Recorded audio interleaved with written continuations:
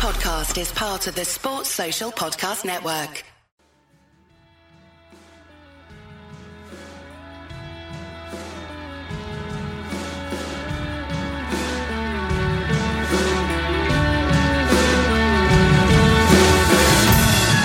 Hello and welcome to the Wisden Cricket T20 World Cup Daily Podcast. A pulsating encounter at the MCG between Pakistan and India, filled with tactical intrigue, ebb and flow, high-quality pace, brave, counter-attacking batting, an incredible finish, and at the end of it all, India come out on top in one of the greatest T20 World Cup games ever played. With me to discuss that classic and Sri Lanka's victory over Ireland is ESPN Cricket Info's Matt Roller and Wisden India Head of Content Abhishek Mukherjee for his podcast debut. Abhishek, welcome. That really was quite something. Yeah, it was something. I'm still reeling under this. I mean, trying to process the batting in the 18th and 19th over and that mad last over. I mean, I'm still trying to process what happened. Yeah, it's incredible. I don't really know where to start. So I think let's just kind of work backwards and see where we get to. Peter Miller asks, what do we just watch? Matt, that finish, have you ever seen anything like it? I mean, it's probably up there in terms of most dramatic last overs in that every single ball, if you sort of isolated the single funniest or craziest thing that could possibly have happened, I think you would have, even with the wildest imagination, you would have done well to script something like that. I think at various points it felt like Pakistan were nailed on to win. Then even after single balls had been bowled, sort of desperately trying to work out what happens when the stumps are hit on a free hit, whether it's a dead ball or whether India had just scored 3 crucial runs, all that sort of thing. And it was just a completely crazy game.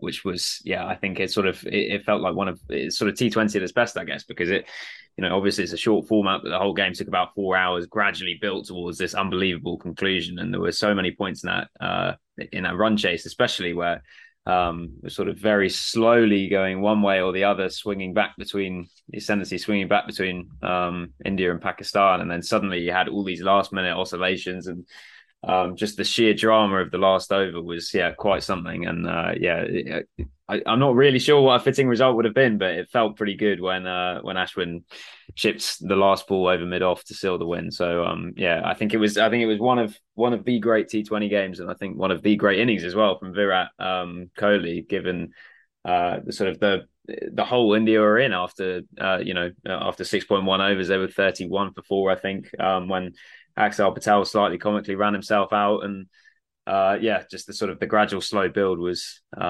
quite something to witness, especially the launch at the end. And I think those 2 sixes off Harris Ralph, I think particularly the first one, which he drilled back over his head with some incredible contortion of his body, is a shot that will live on in my memory at least for quite a long time. Yeah, it's crazy to think that it was only a couple of weeks ago when people were sort of questioning whether Virat Kohli was in India's best 11, wondering whether he'd ever hit an international century again. And now that might well have been his best ever innings. Let's talk about that last over then, because in a way, Abhishek, the game kind of hinged not just obviously on what happened in the over, but on the decision about when Babar would bowl Nawaz. So they went into the last 6 overs with 5 overs from Shaheen, Naseem and Ralph in the bank, and then that was the one left over. He ends up bowling the last over, and to be honest, I almost can't remember it, but I can't tell if it was a good over or not in terms of, you got Hardik Pandya out, you got Dinesh Karthik stumps, where it looked like Pakistan had lost, but he also bowled that no ball. But from a tactical point of view, did Babar get that right, do you think, holding him back, or is it just one of those where some days it will work, some days it won't? Essentially, after that 3 sixes over, the 12th over, incidentally, both the 12th over of each innings went for 3 sixes, and both were bowled by left-arm spinners. So essentially, it was probably a decision made up at the break or something. But it is a very difficult choice to give. It would have been very difficult to give Nawaz another over, because had there been another 20-run over, India would have simply had that asking rate somewhere around 8.5, and then they would have, it would have been in more of Kohli's ODI territory. India would still have probably won it, but I mean, it would have been in a familiar territory. It would not have been this. The last over, I don't know. Apart from that full toss, I don't think Nawaz actually bowled poorly. He conceded 1-6, and that was it. No other boundary. I mean, how often do we see a 16-run over conceding a six and no other boundary? I mean, how often do we see three byes being run off a ball that hits the wicket? He probably see the overs before him went for 16 and 16. This one, I mean, we can hardly blame the bowler. But yeah, I mean, regarding the decision to hold him back, I think India would have gone after Nawaz a lot earlier had Akshar been there.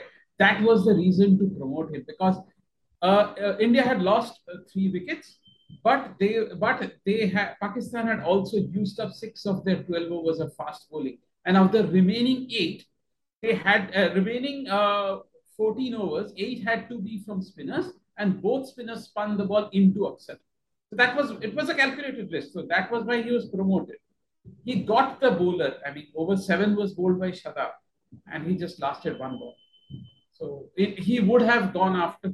My instinct is he would have gone after the spinners a lot earlier. Yeah, you say, it's kind of a final passage that defies analysis from some points of view. So let's go back to the beginning and Arshdeep Singh, who seemed like he was going to be sort of the story of the game for a bit, and then kind of all hell broke loose. But Matt, of all the players in that 11, he's the least experienced, and the least you sort of say is like a nailed on like megastar. But he was brilliant with the new ball, wasn't he? How good is he? How good could he be? How important is he to the India team?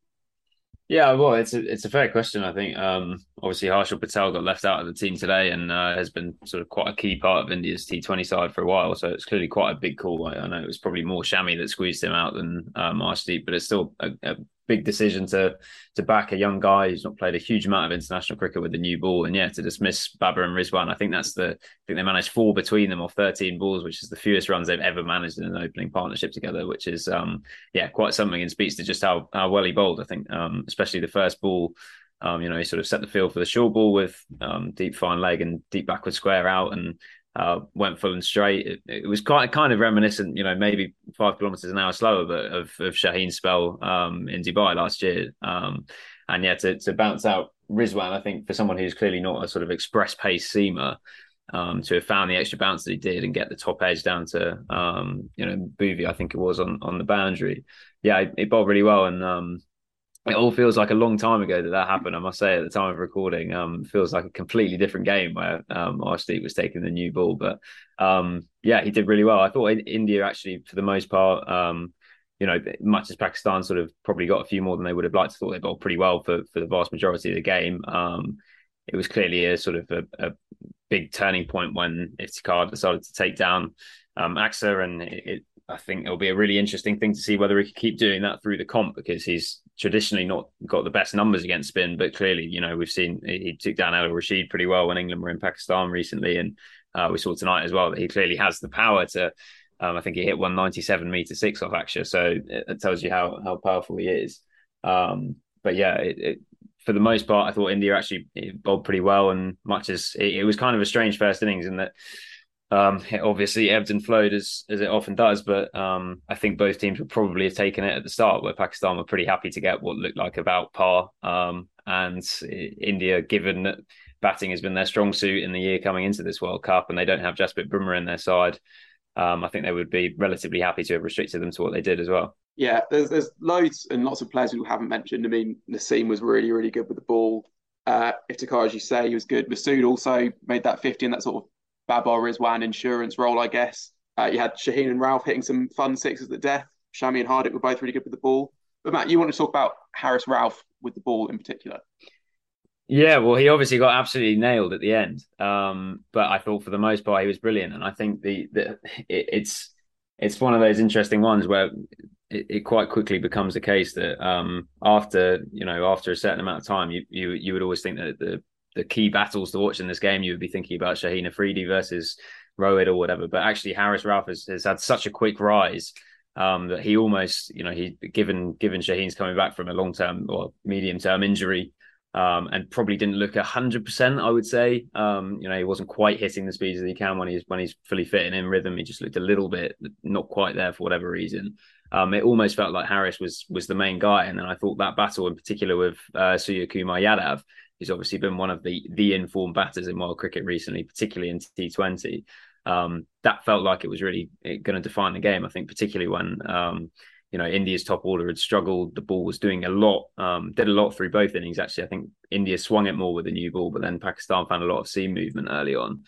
So for Harris to have got Rohit out and then Surya to come in and, time the pants off his first ball straight back past the bowler for 4, that really felt like where the game was going to be decided. So for Harris to then dismiss him fairly cheaply, I think he only made 15, that really felt like the game. But then, yeah, as you say, obviously didn't quite happen for him in the end, where he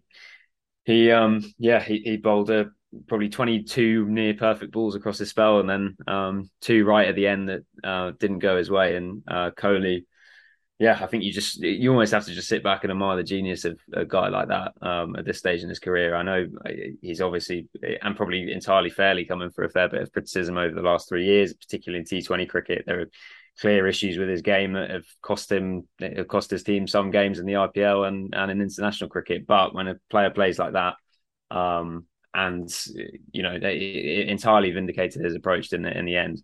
The result, I don't think, you might not say it's the template that you'd always try and get 15 off 24 balls and accelerate, but when you see a guy timing the ball as well as Kohli did right towards the back end, particularly those back-to-back sixes off Ralph, I think you do just have to sort of bow to the genius of the guy and say this is an unbelievable player we're watching. There's still so much we could discuss. I mean, that was the spider cam thing. We better mention Hardik Pandya, who it looked like he was going to be player of the match for quite deep into that game. Let's just the Akshar run out quickly. Obviously, you sort of hinted at Abhishek, where you had this. It was amazing to see a piece of cricket where kind of all of Babar, Rizwan and Kohli kind of messed up. Like Kohli sort of called him through, then sent him back. Babar sort of fires the throw in kind of too hard and also wide. Rizwan then messes the glove onto the stumps and still it's a run out. Abhishek, do you think the umpire made the right decision then, or? A very difficult to think. I would say it was. I would say it was probably out, but if the umpire had ruled not out, I would have agreed with that too. I mean, I didn't see conclusive evidence either way, and this is one of those decisions. Just like that no ball in the last over. Yeah, there is a funny thing with those no balls, isn't there, where they can't actually review them off the field unless there's a wicket, I think. I think with the waist-high ones, you can't review those, which is odd, and maybe they could look into it because, as you see in that instance, well, you don't want umpires reviewing everything, I guess, but that's the one thing you kind of can't review. Anyway, that's a small point. And we should probably finish talking about India-Pakistan, because there was another game which could be no less important in deciding who makes semi-finals. Sri Lanka easing past Ireland. Matt, Sri Lanka are weird, aren't they? Because you sort of look at the team and you think, like, where are the real gun bats in here? It's sort of a bit of an odds and ends kind of thing. Yet they've won 8 of the last 9. They're Asia Cup champions. Obviously had that stumble to Namibia. How good are they? Are they semi-final contenders? I think they'll definitely be a team that the sort of, I suppose, obvious favourites in that group will be looking at with some trepidation. I think any team with 2 spinners as talented as Tasaranga and Theekshana, I think you're going to take pretty seriously as an opponent. I think it's a real shame actually that they have suffered as many injuries as they have during this World Cup so far, because I think that does leave them a little light in terms of the fast bowlers in particular. And I think better teams than Ireland will probably have more success against their seam attack. But I think they're a pretty solid side, and it feels increasingly like that. Namibia game was a sort of the sort of random blip that can happen in T20 cricket, rather than sort of indicative of them having any particular weakness, really. I suppose you would probably say that Sri Lanka would be better suited to playing a World Cup elsewhere. I think that some of their batters, you might say, it could potentially get rushed and bounced out by New Zealand's attack or Australia's, for example. But I think they're a pretty good side, and I think they could definitely cause a few upsets in that group. I think, obviously it's early days and it's a big call to suggest that they're going to, win 3 of their next 4 games. But I think that they're definitely a strong side, and I think they'll be fun to watch as much as anything. I think Hasaranga is always box office. He's always someone I try and turn on the TV when he's bowling. And yeah, I think they're a pretty good outfit. I think looking forward to seeing what Bhuvneshwar Rajapaksa can do as well, because he's a really fun guy to watch when he gets going. So yeah, be interested to track them throughout the rest of the comp. Yeah, there were 2 things I noticed from this game. One was Hasaranga bowling with an incredibly low arm. He was basically in like a full-on lunge essentially as he bowled the ball with his back knee that bent, and also his arm only just above his shoulder. So if you think about how it was basically bowling from like almost the stump height, like not much higher than that really, which is really interesting to see. And also just George Dockrell playing despite having tested positive for COVID, and it also not really being a story when you think that less than a year ago you had Australia's captain missing an Ashes test for sitting near someone with COVID, and now you have this in an IC event, which is interesting almost because it's not interesting, I guess. Apart from India, Sri Lanka are the only touring teams who have won more matches than they lost in Australia. Well, there you go. So yeah, what do you fancy them, Abhishek? Do you fancy Sri Lanka? Yeah, I always fancy Sri Lanka. See, the Asia Cup also, they lost the first match. They didn't just lose. They were bowled out for 105 or something. Here also they were bowled out for 108 or something, and nobody gave them a chance. And then they won 5 matches on the trot and went on to win the cup. Here also, I mean, they are yet to pull off a win against a major team, but I can't see why they cannot beat at least one team. Maybe if they can win against one side, why not against 2? It's an unpredictable format. Yeah, and it is interesting actually from just a team permutations who goes through sort of view. People saying yesterday Australia's defeat could be sort of catastrophic in terms of net run rate.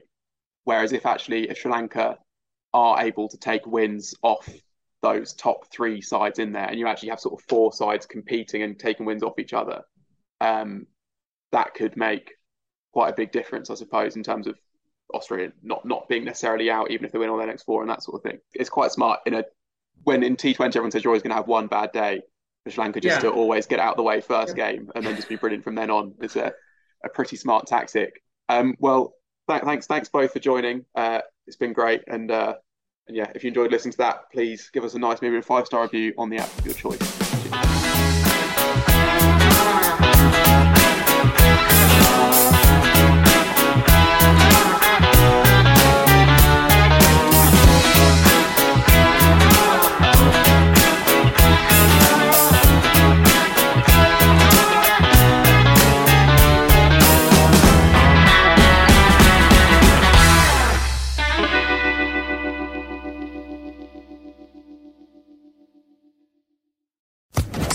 Social Podcast Network.